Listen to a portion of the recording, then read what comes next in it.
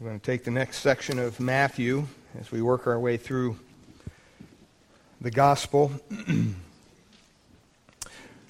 Just a quick little introduction and review.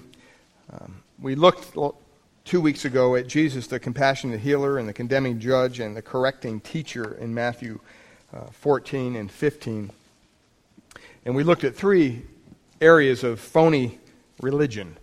The first one was empty worship. And we saw that at the end of chapter 14. And then we saw polluted hearts with the Pharisees and the Sadducees. And then the blind leaders. And those are three marks of any religion that would not be honoring to God, that would be considered, in my mind, a phony religion. We've looked at the human traditions and God's truth. And that's what's going on here in this context. The Pharisees are holding on to their traditions. Traditions are a funny thing. Sometimes we do traditions and we don't even know why we do them. I'm reminded of a lady who came time to cook the Christmas ham, and she had gotten the recipe from her mother, who got it from her mother, who got it from her mother, who got it from her mother. So this recipe was well aged, and the meat always came out just scrumptious. And so she had an opportunity one time to ask her grandmother, "Mom, why after you season the meat and you do all the stuff you're going to do to the ham before you cook it, why do we have to cut the ends off?" And she said, "Well, tradition has it that grandmother, years ago, when she got her ham, it was too big for the pan." And she had to cut the ends off. And for years, they've been wasting the end portions of the ham because they thought somehow that induced some flavor into the meat, or something. It had nothing to do with that. It was simply the fact that the pan was too small. Traditions are like that. Sometimes we get into a mode and we get into a tradition and we don't even know why we do these things anymore. And last week, we looked a little bit about human traditions, or 2 weeks ago, and as far as cleansing the hands in a ceremonial sense, not just in a get rid of the germs sense, but in a ceremonial sense. The Pharisees and the Sadducees had all sorts of procedures that you had to go through to make sure that you were ceremonially clean, because they believed that besides other things, there was actually a demon that could indwell your fingers and attach itself, and so they had to make sure that they had to wash that off. It was all kind of fairy tale belief stuff. But they came up with this long, you had to do this, and you had to pour the water a certain way. It was pure tradition. It wasn't anywhere found in the Word of God. And human tradition does that. It takes outward forms that bring bondage, versus God's truth, where it results in an inward faith that brings liberality. Human tradition a lot of times brings these just trifle rules. They go by the letter of the law. Everything's got to be just exact. And God's truth points out that it's the basic principles that's important. It's the spirit of the law. That's what Jesus was teaching. Human tradition says that man-made laws are made that exalt men. That's what they do. Look at me. Look at all the laws that I'm keeping. They weren't God's laws. These were the Pharisees who made up these laws. And when you look at God's truth, it's God's breathed words that humble men. They don't exalt men. And the other comparison there is human tradition produces religious piety. It produces death, produces pride. God's truth results in true holiness, which produces in humility and results in life. Well, today we're going to look at a context of Scripture where we see this really driven home. I want to talk to you this morning about faith in unexpected places. Faith in unexpected places. And look with me, if you will, to the text, and I'll just read it for us. Matthew chapter 15, beginning in verse 21. "Then Jesus went out from there and departed to the region of Tyre and Sidon. And behold, a woman of Canaan came from that region and cried out to him, saying, 'Have mercy on me, O Lord, Son of David. My daughter is severely demon-possessed.' But he answered her not a word. And the disciples came and urged him, saying, Send her away, for she cries out after us. But he answered and said, I was not sent except to the lost sheep of the house of Israel. Then she came and worshipped him, saying, Lord, help me. But he answered and said, It is not good to take the children's bread and throw it to the little dogs. And she said, Yes, Lord, yet even the little dogs eat the crumbs which fall from their master's table. Then Jesus answered and said to her, and here's the key verse, O woman, great is your faith. Let it be to you as you desire. And her daughter was healed from that very hour. Incredible. You look at verse 28, where she says, Great. He says, Great is your faith. In the original language, in the Greek, that word great basically means supersized faith. Do you ever go to McDonald's? Come on. We're in church. You have to be honest, right? I go to McDonald's probably more often than I should. This is confession time. My wife's here. But anyway, I like to go through and get number 3, which is usually, I think, the quarter pounder with cheese. But I love their fries there. Something about McDonald's fries. So, and I like soda. So I always ask them, can I get a super size? And, they don't bring out a bigger hamburger, but they bring out bigger fries and a bigger Coke. And that usually does me for the day. Well, that's the same word, great. It means mega. It means supersize. He wasn't just saying, oh, you have some faith, woman. He was saying, wow, I can't believe the kind of faith you have. It's supersized faith. Mega faith. And what is it about this woman's faith that is so great? Because you wouldn't have thought that you would find faith in this place where Jesus is at. The Bible speaks a lot about faith. It speaks a lot about different kinds of faith. We hear today people say, oh, I have faith. Well, what does that mean? Oh, I believe. Well, what does that mean? The Bible speaks of little faith. It speaks of weak faith. It speaks also of strong faith, abiding faith, continuing faith, bold faith, rich faith, obedient faith, steadfast faith, dead faith, precious faith, common faith, unfeigned faith, working faith, and all faith. What is the nature here, though, of this woman's faith? It says that she had mega faith. She had supersized faith. And this isn't the first time the Lord used this. If you look back at chapter 8, you remember in Matthew when the centurion came to Christ and wanted Jesus to perform a miracle on behalf of his servant who was paralyzed. You remember that? We went through that in chapter 8. And Jesus said to him, you know what? I have not found so great a faith in Israel. Same word. There are then 2 times already in Matthew where we hear about this supersized faith. And both of them, guess who these people were? Both of them are Gentiles. They're not Jews. They're Gentiles. And somehow this great faith marks out, it sets aside those people outside the covenant of God. And that's where God honors their faith.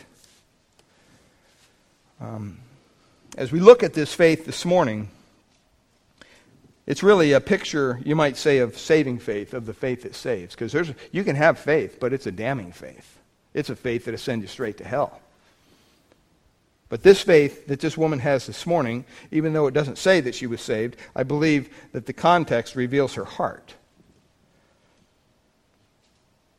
And I think that she was redeemed from sin based on the nature of her faith. Well, let's look first of all at the setting here. The setting. It says there in verse 21, Then Jesus went out from there. Where's that? Galilee, where he had been ministering. Remember, for a long time he'd been doing all these miracles and whatnot. And it says that he departed to the region of Tyre and Sidon. It says Jesus left Galilee. And there were several reasons for that. 2, really, political and religious. Remember, this was the place where Jesus was just being pressured by the crowds. And not only the religious crowd, but also the political crowd. We see over in, I think it's in John 6, where he began to talk about eating his flesh and drinking his blood, and it says these people walked with him no more. But there was a tremendous amount of pressure on Christ. And at one point, after the feeding of the 5,000, they wanted to come and they wanted to kidnap him and make him their king. That's how frantic they were. That political, kind of a military-oriented kind of a pressure. It was just building frenzy around Christ. And they were only looking for political things, maybe a fast meal that Jesus could provide, maybe a freedom from the Roman government. And they applied a lot of pressure to Christ, but not only politically, but religiously, because we saw the story where the Pharisees and the scribes came to Jesus, even though he was out in the middle of nowhere. They sent a special envoy from Jerusalem to question him about, why do your disciples not wash your hands? We've looked at that in the last couple of weeks. And so there was this religious pressure coming as far away as Jerusalem, and it was just putting a lot of pressure on Christ and on his disciples. And they were always trying to confront him and to expose him so that they could undermine his authority in front of the crowd. It never worked, of course. But we see in Christ's ministry from this point on, more and more people are turning against him. And it's pretty obvious as you read through the rest of the gospel. You have the religious leaders, the political leaders, everybody who was initially attracted to Christ. All of a sudden now their backs are turned. And they're beginning to move against Christ. Edersheim says it this way: Christ was saying distinctly un-Jewish things. He was saying things that Jews shouldn't say in his teachings. And that just ticked them off all the more. So it was this political and religious pressure that drove him to seek this place where there's this kind of a time of seclusion you might have. Remember, he tried going across the Sea of Galilee to the northern shore, going up on a mountain. And remember what happened. The multitudes followed him. They gathered below. And he looked out and he had compassion on them. And everything was brought to a halt because of the crowd. And he also wanted to go to the other side of the sea, but the multitude was there too. He went to Gennesaret and out in the farmland where there wasn't any cities, and people heard that he was there, and they brought their sick from all over the place. So once again, he's seeking rest. He's seeking seclusion. He's seeking quietness, time with his own disciples. Remember, he's only got about a year left in his ministry. He's got a lot of work to do with his disciples. And so he sought this seclusion from the frenzy of Galilee, and he went north. He went beyond, if you will, the political and the religious jurisdiction, their arm of reach. And it says he went into the region, or the parts, the Greek literally says the parts, of Tyre and Sidon. He went into, look at the map there, you can see where he was. Down there, Gennesaret, and you see how far, about 50 miles. Traveled up there. It's mostly through rough and mountain passage roads. The climate would be a lot cooler. It'd be kind of it's actually Lebanon is what we know it today. Mark 7:24, a comparative passage, says that he went through the borders or regions.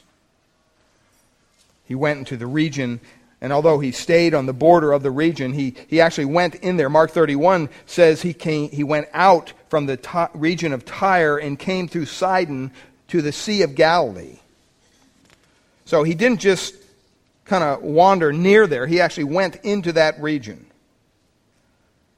So he left Palestine, he left the land of Israel on this occasion for a brief time to go into what we know as Phoenicia.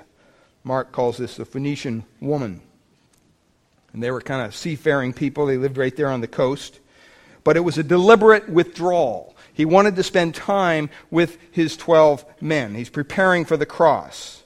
He has a lot to share with them, a lot to build them up and disciple them. Some people say, well, why would he go there? Because in verse 24 he says, I'm not sent but to the lost sheep of the house of Israel. Why would he go out of Israel to do that? We're going to get to that. We'll explain that in a little couple minutes. But as we go through the text, we see clearly that he left Galilee and he ends up near Tyre in Sidon. And in Mark 7:24 it says he went away to the region of Tyre where he had entered a house and he wanted no one to know of it. So you have to understand, he didn't go there to minister to people. That wasn't his purpose. He went there to get away from the crowds, to minister to his disciples. Obviously, he's God. He knew that there would be ministry there. As far back as Matthew 4, we see the beginning of his ministry in Galilee. It says in verse 24 of Matthew 4 that people were gathered out of that area north of the border of Palestine. In other words, they were coming into Galilee because they heard of all the incredible stuff that Christ was doing, the miracles, and people were being healed from demon possession and blindness and all sorts of things. Mark 3:8 says, from the vicinity of Tyre and Sidon, a great multitude heard of all that he was doing and came to him. They must have had rather receptive hearts to travel all that way. See, they were kind of, if you look at the map there, you can kind of see they were out of the reach of Jerusalem. They were out of the reach of the everyday Pharisee and all the law and everything. So their hearts may have been a lot more tender ground, a lot more fertile ground for the Word of God, for the ministry of Christ, than these religious leaders were. And even a lot of the people around Jerusalem and in Israel proper, their hearts were kind of hardened because they'd been burdened down with all this Jewish law, these traditions that they had to follow. And their hearts just weren't open to the things of God.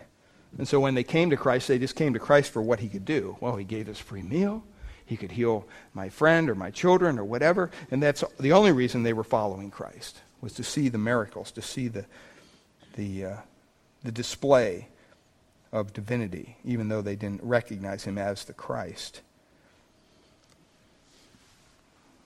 And so we see that these people would come out and they would visit him. This area is a very kind of a remote area. A lot of the people there have kind of like living in the city versus living way out in the farmland. You know, that's kind of what the idea is. And so that's the kind of the setting here for where he is going to be ministering. And so look at verse 22.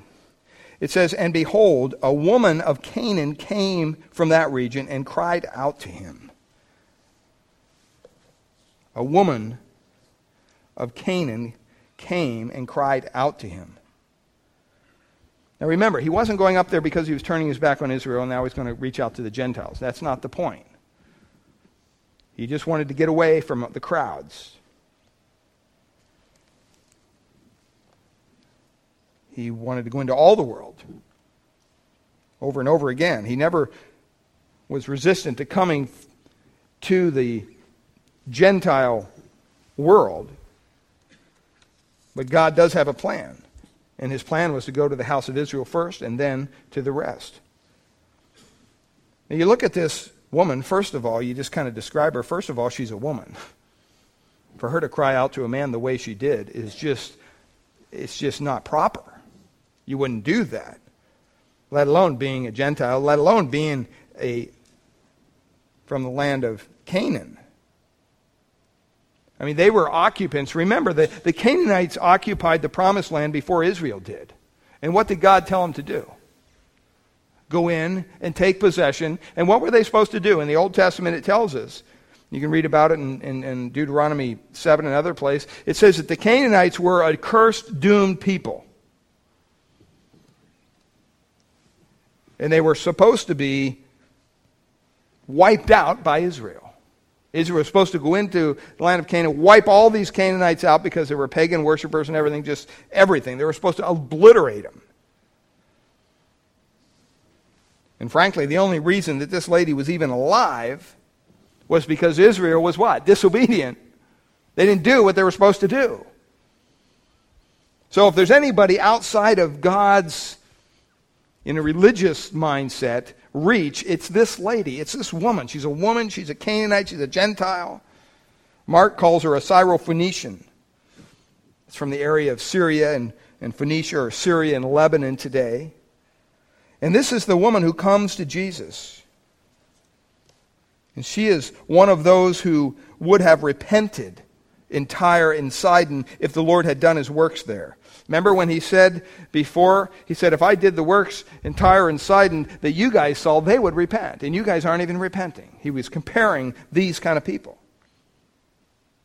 In a real sense here, she's a picture of genuine saving faith.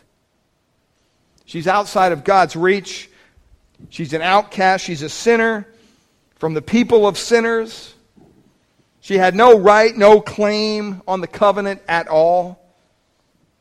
She has no worthiness to ask anything of Christ. She's a perfect example of a sinner who comes without right, privilege, worthiness to embrace Jesus Christ by faith. And that's the only way you can come to Christ. You can't come to Christ thinking that you're all something. God hates a prideful heart, but He's open. He accepts a humble heart. These were people who worshipped idols. Just the fact that she's coming to Christ tells us that she's probably fed up with this idol worship that she's been involved in for years probably. It wasn't satisfying her. Wasn't meeting her needs. And so she comes to Jesus Christ, the only one that can meet her needs, believing in her heart that He can. See, that's the person who is ready for salvation. That speaks directly to the people who are coming to Christ. Be merciful to me, a sinner. Please, God, show me your grace. If it wasn't for your grace, I'd be lost. And Jesus says of her, you have great faith. You have super faith, mega faith. Now that's a relative term. I mean, what I mean by that, to her, it was great faith. Why is that? Because she had no upbringing. She was brought up in a pagan home, in a pagan culture, in a pagan country. Without the promises of the Word of God, outside the Word of God, outside the Scriptures.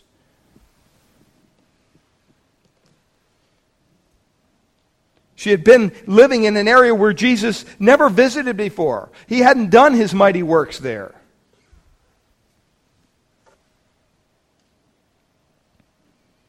And so based on the amount of the content and the information she had, Jesus says, your faith is super. It's supersized. It's incredible faith.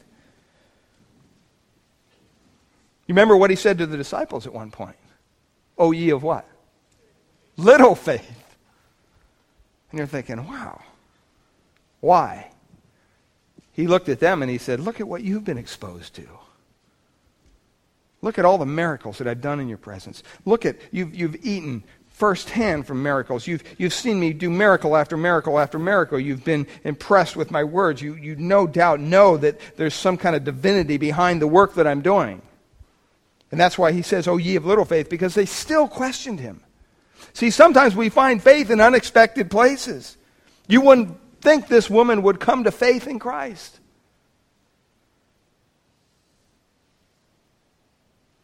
And this is kind of the key to this whole passage. But in her case, her faith is great.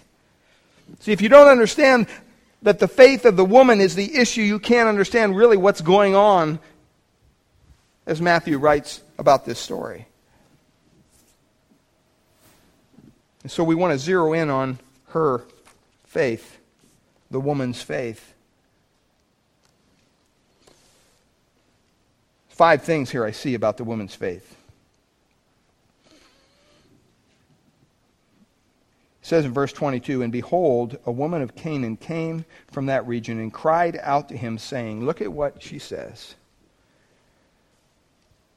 Have mercy on me, O Lord, Son of David.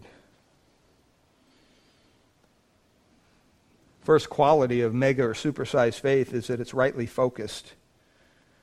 She didn't come crying out to the disciples. She didn't cry out to the religious leaders of her day. She didn't cry. She was tired of crying out to her pagan gods, frankly. So she came to Christ. And it says that she cried out to Him. See, so many times we need to make sure people's faith is focused on the right object. You can have faith in a lot of different things, right? I mean, I could pick a flower outside and say, hey, I'm going to have faith in this. This is going to change my life. And you know what? There's enough gullible people. If I had enough backing, I could probably start a whole cult that worship little yellow flowers. And people would actually follow, and people would actually give money. Because, faith. Well, what's the object of your faith? That's the key. It says here that she came to Him. That's what the object of anybody's faith who's looking for salvation has to be. It can't be in a church. It can't be in a pastor. It can't be in the elders. It can't be in some decision that you raised your hand or you did something like that. That's not going to save you. What's the object of your faith? Where is your faith directed? Is it directed solely at Christ? That's the only kind of faith that will save you, beloved. A faith that is directed at Jesus Christ. She put her faith in the right person. She used to worship Ashtoreth and all the different gods and the stupid deities that they had back then. And she realized that this isn't working. This isn't helping. Her child is demon-possessed beyond even reason. Daughter severely demon-possessed. This is a broken woman coming to the Savior because she realized she didn't have anywhere else to go.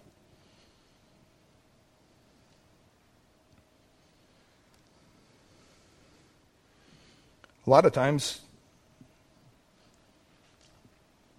people say they have faith, but when you stop and you begin to question what their faith is in, usually it's in something made by man. Some people believe in things. But a lot of times people's faith is pointless because it's not in the proper object. There's a lot wrapped up in that pronoun Him. She was tired of the deities and the little gods and idols that she's been worshiping over the years. It probably is the reason why her daughter is so demon-possessed. Because that's exactly what was involved in the worship of their pagan gods. Satan was very much the center of that. And so she left her religious heritage, she left her friends, she left her system, she left her false belief, she left all of the prejudice that maybe she had, and she came to the only one who could help her, Jesus Christ. She put her faith in the right object. See, that's the kind of faith that will save you. That takes us to the second thing here. There's an element of repentance here for that very reason. She left all that stuff. That's what it means to come to Christ. You can't come to Christ and just continue to live the life that you want to live the way you want to live it. That's not what being a Christian is. Being a Christian is taking up your cross daily and following Him. Dying to yourself, dying to your desires, dying to your will, and asking God, what is your will for me? That's what I want to do today. 1 Thessalonians 1:9, Paul extols the virtue of the Thessalonian believers because he says, you turned to God from idols. See, that's the thing that stands in the way of so many people today. Stands in the way of their making a commitment to Christ, an idol. And they may say, whoa, no, I don't worship a little stone thing in my living room. What are you talking about? It's a good book, and Mbika has taken some of the gals through. It's called Idols of the Heart. There's a lot of things that we idolize in life. It could be a motorcycle. It could be a number 3 supersized deal at McDonald's. It could be your job. It could be yourself. People even take God and they make Him in their own image. When you share the truth about God, what do they say? Well, my God wouldn't do that. My God wouldn't send people to hell. What are they doing? They're idolizing God. Peter says in Acts 4:12, neither is there salvation in any other name than the name of who? Jesus Christ. There's nowhere else to look, beloved. Only in His name is there salvation. There is no salvation found anywhere else. That's why it's so troubling when you hear Christians talk about people like the Mormons who don't believe in the Jesus of the Bible, or the Jehovah's Witnesses who also don't believe in the Jesus of the Bible.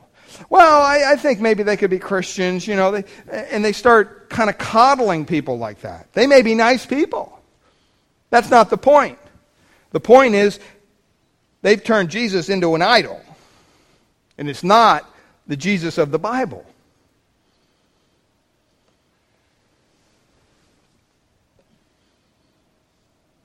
Never forget well-known pastor on Larry King saying, well, I don't know. I mean, I guess, a Muslim could be saved, a Hindu could be, whoever. I don't think God really cares. I think God cares about the heart, Larry. Ridiculous. Ridiculous.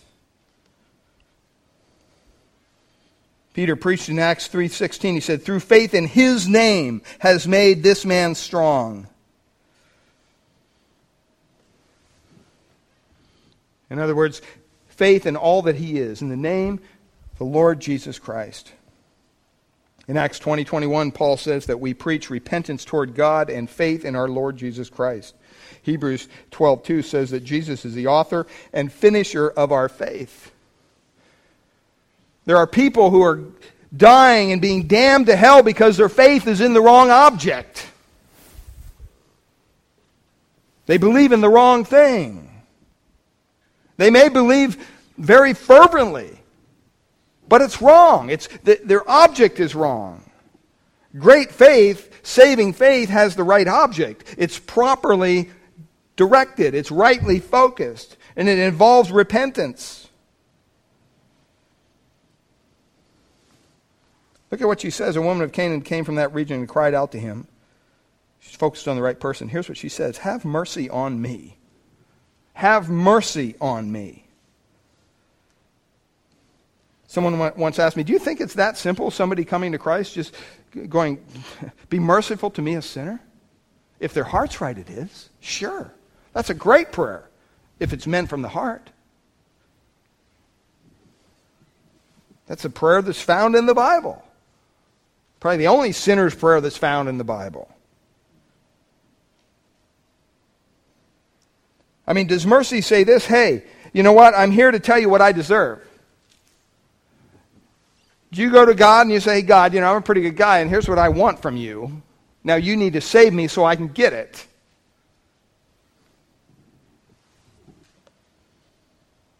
No, mercy says, you know what? I'm here.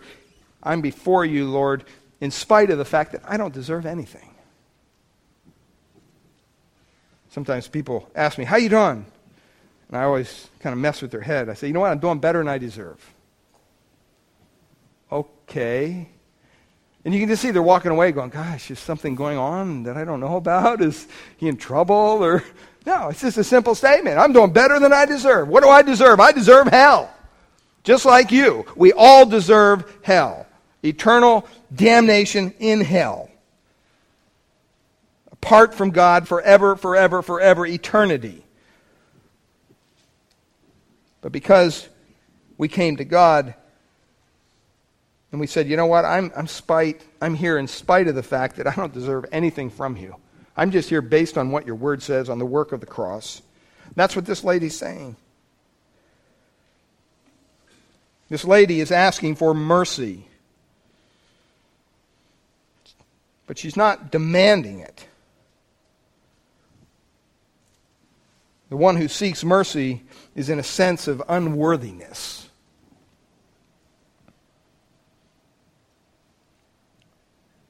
One pastor said, don't ever ask God for things, just tell Him what you deserve. Are you serious? Yeah, I don't know about you, but I don't want God to give me what I deserve. I'd be in trouble 24/7. Are you kidding me? We all deserve hell. See, the woman didn't come saying, I demand this, I demand that. She came seeking mercy. And mercy says, you know what? I don't deserve anything. I need mercy. Mercy is a very, very biblical term.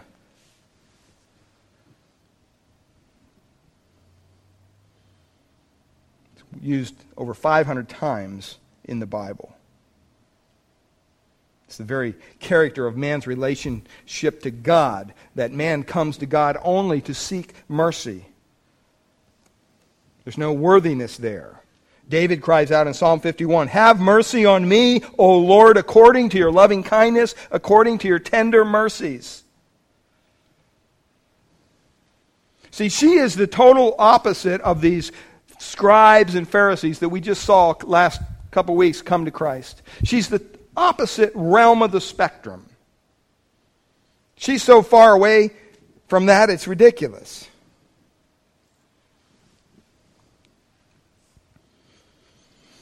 In Exodus 34, characterizes the people of God like this. It says, and the Lord passed before him and proclaimed, the Lord God, merciful and gracious, long-suffering and abounding in goodness and truth, keeping mercy for thousands, forgiving iniquity and transgression and sin, and by no means clearing the guilty, visiting the iniquity of the fathers upon the children and the children's children to the third and fourth generation. And Moses responded and he said this, if now I have found grace in your sight, O Lord, let my Lord, I pray, go among us.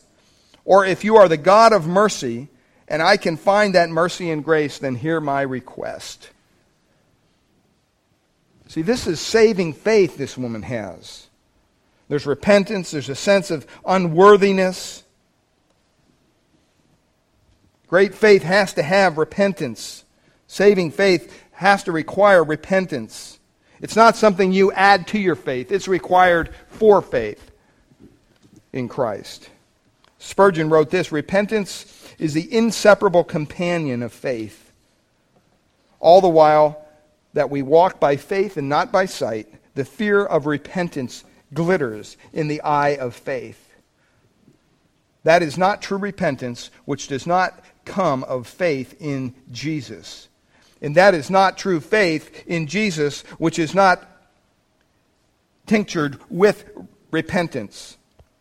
Faith and repentance, like the Siamese twins, are vitally joined together. Faith and repentance are but two spokes in the same wheel, two handles of the same plow. Repentance has been well described as a heart broken for sin and from sin, and it may equally well be spoken of as turning and returning.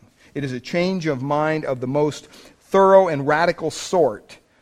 It is attended with sorrow for the past and a resolve of amendment in the future. Repentance of sin and faith in divine pardon are the ways and woof of fabric of real conversion. See, when we talk about repentance, we are not talking about adding that to our faith. It's part of faith. And what she's doing is she's saying, God, I'm not worthy. I need your mercy, Lord.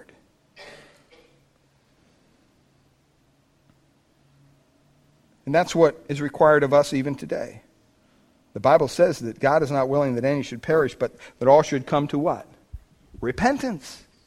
Peter says God is not slack concerning his promise or willing that any should perish, but that all should come to repentance.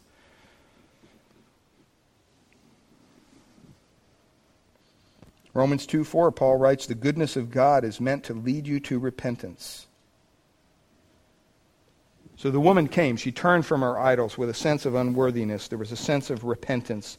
She was focused on the right thing. Third element there, she was reverent. She was reverent. We need to hear this today. There's a lot of irreverence going on in Christian circles today.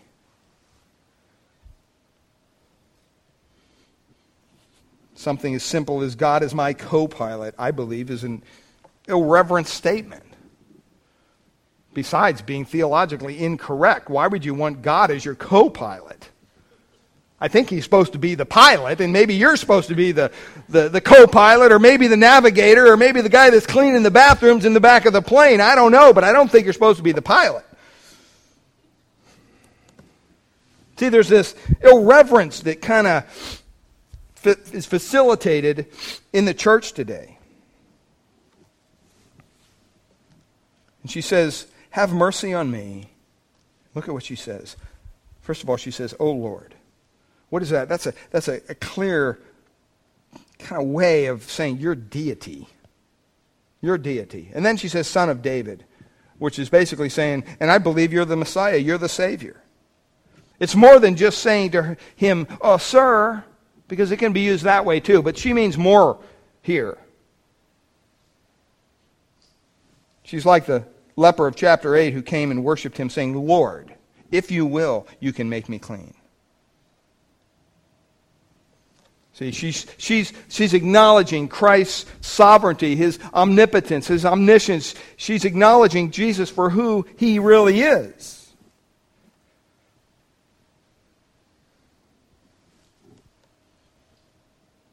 She knows that he has power to deal with this demon or demons that are possessing her daughter, because he is the Lord. And then she calls him Son of David, which is a messianic title, which means he's the right to be king, that there's a sovereignty involved here. David was a king, and this Lord who is the Son was also in the royal line. And so she sees the messianic name and this title of Christ, and she says, "You are the Son of David. You are truly the Messiah." She treats him with reverence. She treats him with dignity. I mean, it must have been kind of refreshing for Christ. I mean, the Jews were coming up to him all the time, the religious leaders of the day, and what are they calling him? Well, look at that drunk.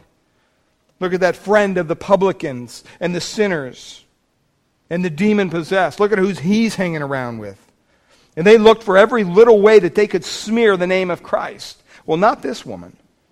She had a reverence for Christ. And it comes from this hated Gentile enemy of Israel, this dear woman.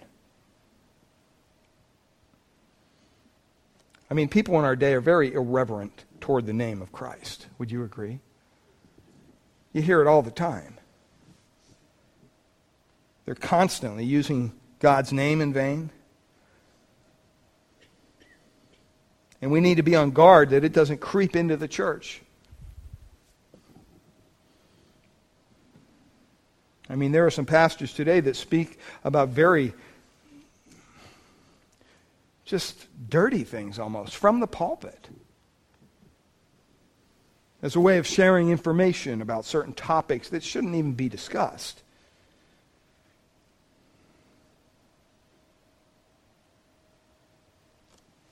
But she cries out to him, and she says, "My daughter is severely demon-possessed." The word daughter means simply just a little child. Little child. Poor little child growing up in this pagan society has been obviously exposed to the powers of darkness, and they've come to possess this child, this little girl.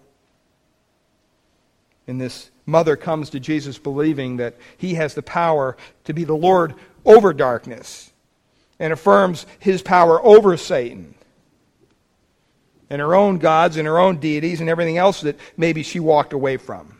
She realizes that he has the power to deal with this. See, this is what we have to come back to. This is what we have to have a fresh understanding of. So many times we have people within the church and they have major issues going on, and what do? They don't go to him. They don't do that. What do? They go to this counselor. They go to that counselor. They try to figure it out on their own. They deal with this, they deal with that.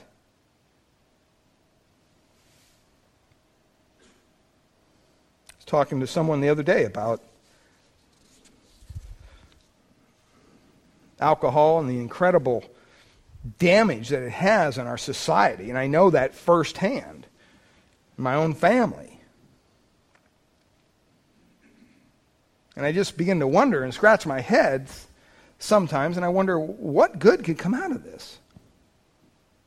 Taking a foreign substance and putting it in your body.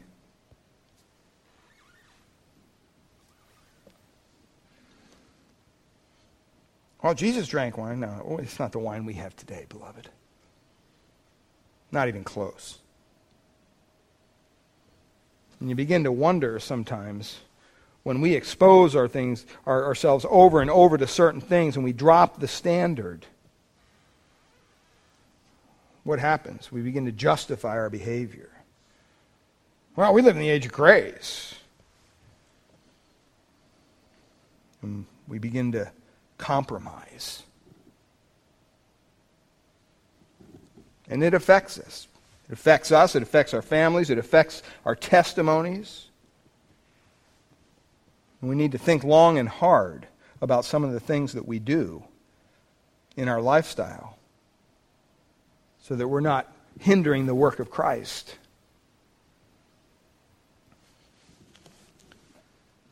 She's reverent before God. Fourthly, she's also persistent. She's also persistent. Look at verse 23. It says, "But he answered her not a word."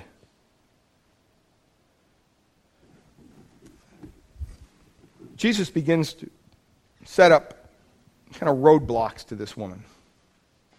She's setting up barriers in her way.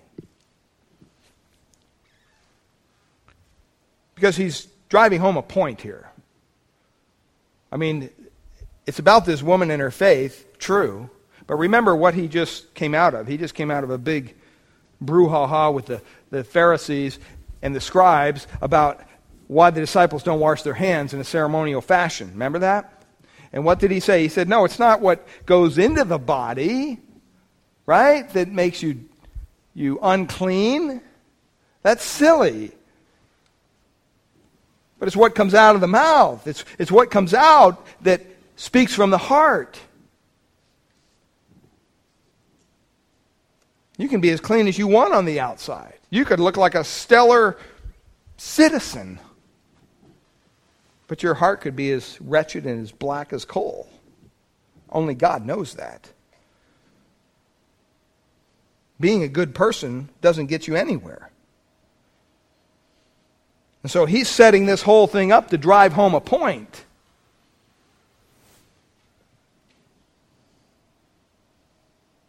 And so he begins to set up a series of barriers for this woman.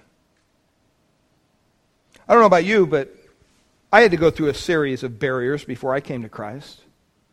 I remember when my brother first shared the gospel with me, I looked at him and I thought he had lost his mind.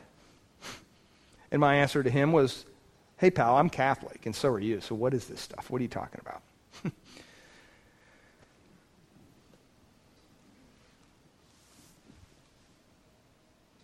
And I had to go through barrier after barrier after barrier. Doubts, inabilities to understand. And that's what Christ is doing. He's setting up a barrier. Doesn't even say anything. Doesn't even acknowledge her. And you're thinking, how rude is that? And then his disciples, look at what they do. They came and they urged him, saying, "Send her away, for she cries out after us." That word cries out means that she's just continuing. She's not giving up. She's persistent. She's not giving up because she knows that Christ has the answer to her problem.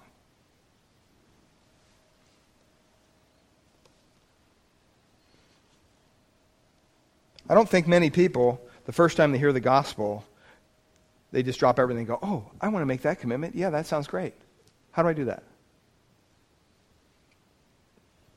Usually there's some bantering that goes back and forth at a minimum. Sometimes there's years that go by before a person's heart truly breaks before God and they can cry out and say, "Okay, now have mercy on me, a sinner."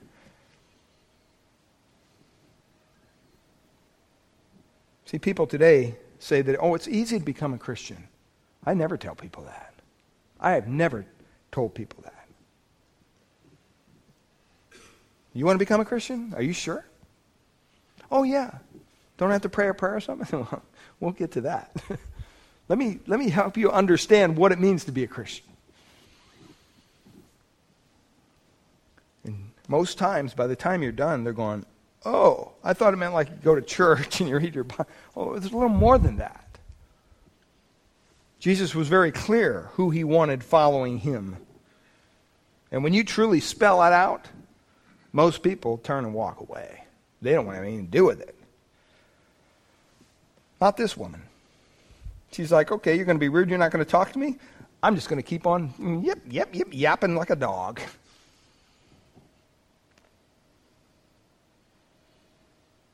Some people come to Christ because they have to struggle with their own doubt. They have to struggle with all these things. It wasn't easy for her to come to Christ.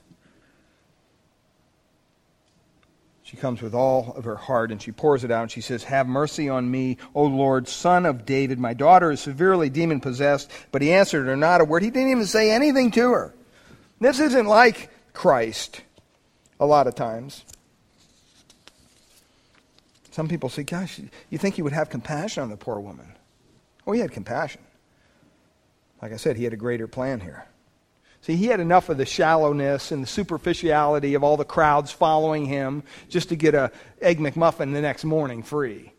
You know, he was done with that. He's moving on. He had gotten all he needed of that in Galilee. And there was this shallow soil and this weedy ground and sometimes even rock-hard ground. And he wanted to test this woman. He wanted to pull this woman's faith to its full power.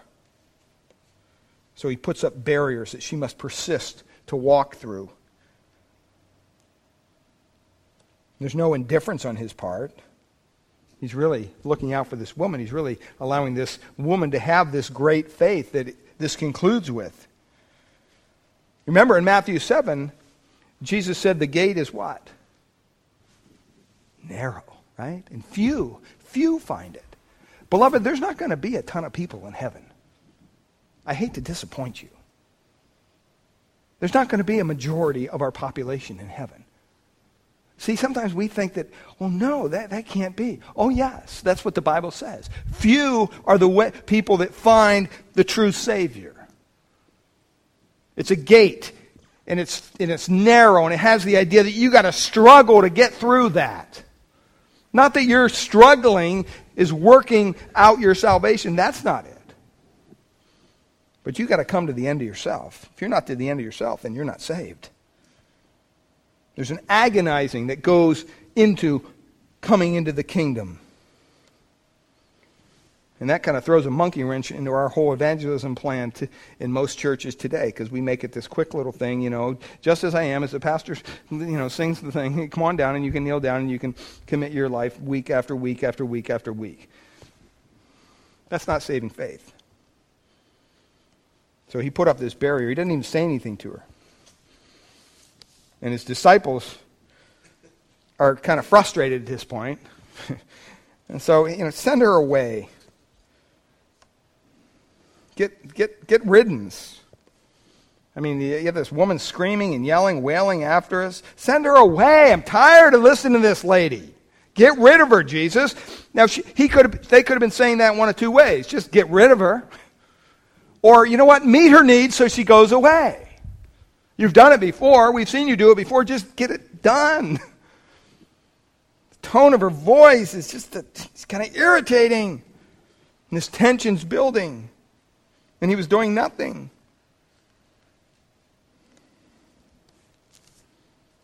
Probably thought, you want to be alone with us? This lady keeps on screaming, man, there's going to be a crowd here in no time. Do you want that, Jesus? Deal with her. Heal her. Send her away. We've seen you do it 1,000 times. And here's what he says. Verse 24, but he answered her and said, I was not sent except to the lost sheep of the house of Israel. You know what he's saying to this lady? Sorry, lady, you're not a Jew. That's what he's saying. Why would he say that? Seems kind of harsh. I mean, he healed the centurion's servant.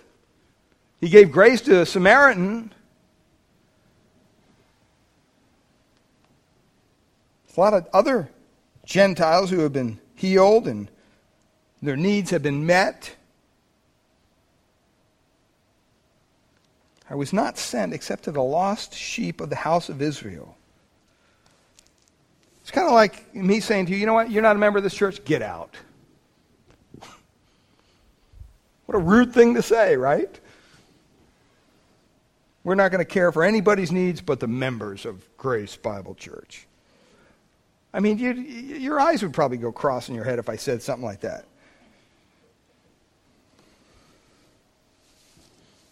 I think to the disciples, first of all, he's saying that the plan is on course. In other words, he hadn't turned his back on Israel yet. This hasn't happened yet. In spite of their hostility, in spite of all the hatred and bitterness and all the accusations, murderous plots against him, he's not turning. This isn't the point where he turns his back on Israel yet. He was still calling for them to repent. Matter of fact, he'd go back into Israel and preach to them once again. Even when he ascended into heaven, Peter stood up in Acts 3 and says, "You have killed the Prince of Life." But at the end of that sermon, he says, "But you're still the sons of the covenant." In other words, God is still calling out to Israel. The plan was that God would send the Messiah to Israel, and then through Israel the world could be reached. But Israel rejected the Messiah. So he's, in a way, to his disciples, making a theological statement. I'm not turning my back on Israel yet. This is not the time that I move from Israel just purely to the Gentiles.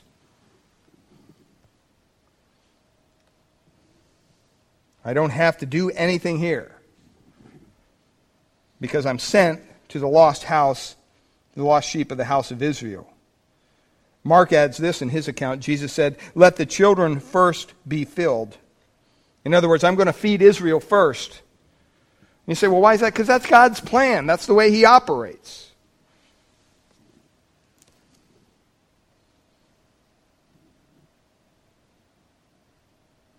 He was going to go into the world, but the channel was going to be through Israel. But for the women, it's kind of, the woman here, it's kind of like a slap in the face. I mean, there's a lot of people probably at that point would have said, fine, get lost, and walked away, right? I mean, you get insulted like that?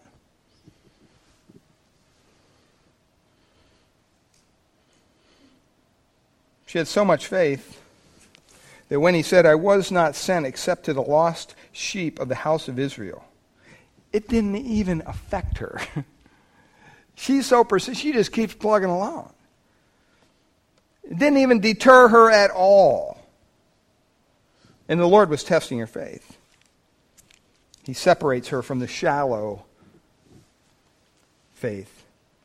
Look at verse 25, and we see the last thing here. Her faith was one of humility. It says, "Then she came and she worshipped him." After he insults her, she comes and she worships him. It means she bowed down. She put her head in the dirt before him in worship. That kind of worship, that kind of humble worship is always received by the Lord. It's always accepted by the Lord.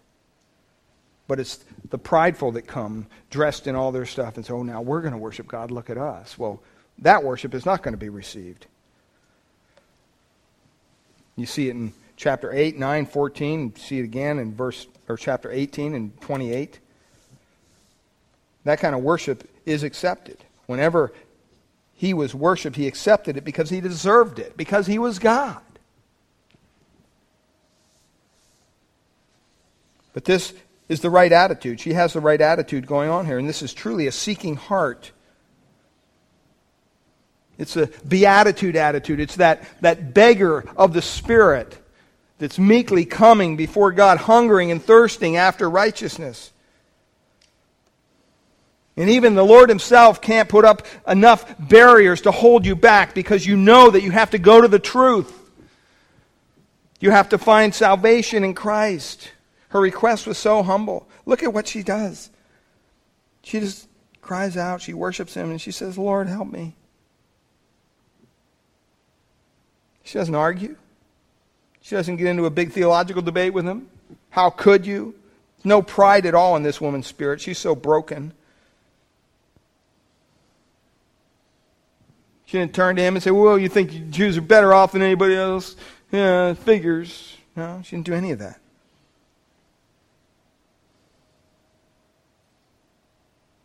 See, some people come to Christ and it's almost like, hey, Jesus, I'm coming to you. Aren't you thrilled? Look at what you get in this package. I mean, you need me in your kingdom, Lord. That's not a humble spirit. That's a prideful spirit. That's a spirit that God hates.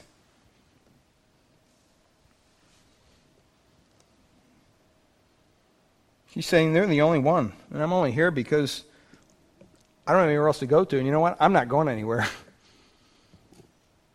So you need to help me. Look at what he says. It's not good to take the children's bread and throw it to the little dogs. You say, man, he insults her again. Another slap across the other face. I mean, it's kind of getting painful, isn't it? This poor woman, can't you just feel? She's crying out on behalf of her daughter, and Jesus is just so stern with her. First he's silent, and then he gives some going to the house of Israel, and now he calls her a dog. I mean, you don't find that in Evangelism Explosion book, how to lead people to Christ. These words are not found in the modern day evangelism seminar. It's interesting, there's two words for a dog in the Greek. One means a mangly, scoundrel, mongrel, kind of a vicious dog that just runs and packs and everything. Digs, eats garbage. There's another one that means a little pet. That's the word he uses here. So he's still being firm with her, but kind of like with a little twinkle in his eye. So it's not a vicious statement. He's not trying to step on her while she's down there worshiping him.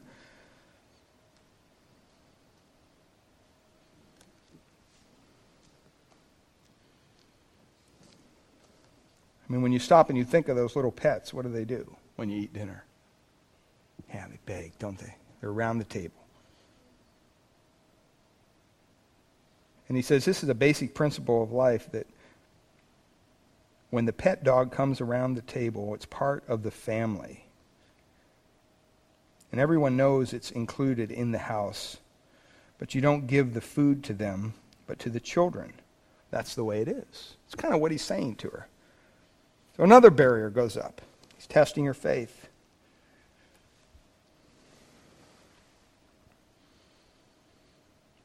And then she said this, yes, Lord. Verse 27, yet even the little dogs eat the crumbs which fall from their master's table. Wow is right. What an amazing statement. She says that, you know what? I'm not looking for anything big.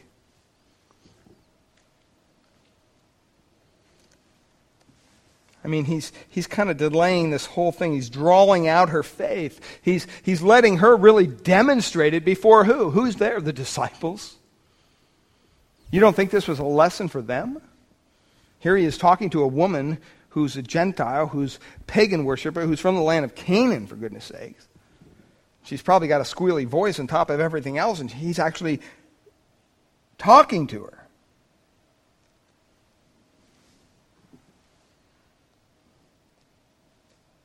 He raises a barrier, and she doesn't even fight. She says, yes, Lord, you're right. See, she's not emotional here, but she's sharp. Yet even the little dogs eat the crumbs which fall from the master's table. She even uses his analogy, and she throws it back at him. Talk about persistence.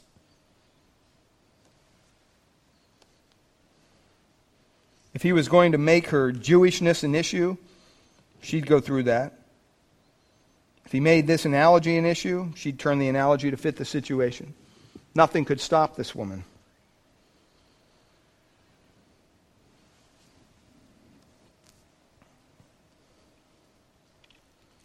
Now watch our Lord's response in verse 28. Then Jesus answered her and said to her, O woman, great, supersized is your faith. You know what? Let it be to you as you desire. And the Bible says her daughter was healed from that very hour.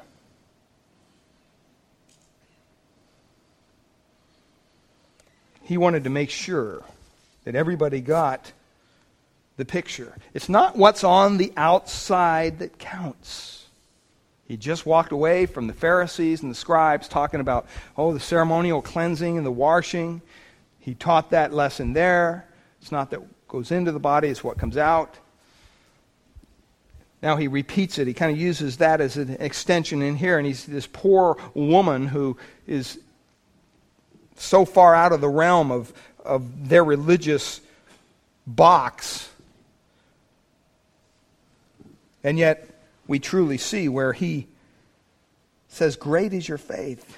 In other words, she continued. Some of you here this morning may not have faith in Christ. You may have even prayed a prayer, or you may have even cried out to Him or whatever, and nothing happened. I pray that you would take a lesson from the life of this dear woman. It's not easy. It's not easy. I pray that you would continue to search out the truth. That you would read the Word of God, which is His truth, and let it do its work in your heart. I believe that was a saving day for that lady because she had great faith. Spurgeon said this, the Lord of glory surrendered to the faith of that woman. She brought her great faith and she found an incredible blessing. That's what faith does. That's what saving faith does. There's no turning back. God wants to reach out. He wants to touch you this morning. Father, we pray this morning as we conclude our service, Lord, with a song. Lord, if there's any here this morning who have yet to put their faith or trust in Christ, Lord, I pray that they would know that this is a real thing. This is not some fairy tale that I'm pulling out of the clouds. That, Lord, you look around us and you look at the economic situation our country's in and the world is in, and you look at how political leaders are lining up and how everything is coming to this one world order. That's all in the Bible. You don't think that, you can read prophecy today and it's almost like you're reading the daily newspaper. The Word of God is true, and I pray that people here who have yet to put their faith or trust in Christ would come to that understanding. That there is such a thing as absolute truth, and it's found in your Word. And they need to dig it out. They need to read it. They need to explore it. They need to ask you for help in their unbelief. That you would save their soul as they cry out to you. It's not easy, but it's needed. And Lord, for believers, I pray that we would never overlook the fact that, God, that you are a God of power, that you could even save this dear woman and heal her daughter of demon possession. What things in our lives look like mountains that we can't climb? Burdens too big for us to carry. As believers, we shouldn't be carrying them anyway. We should be bringing them to the cross. Because, God, you're bigger than any circumstance that we may face. You're bigger than any trial. And, Lord, you'll give us the grace to deal with whatever you have set before us. And, Lord, we need to have faith that you are in control. You are a sovereign God who loves us dearly.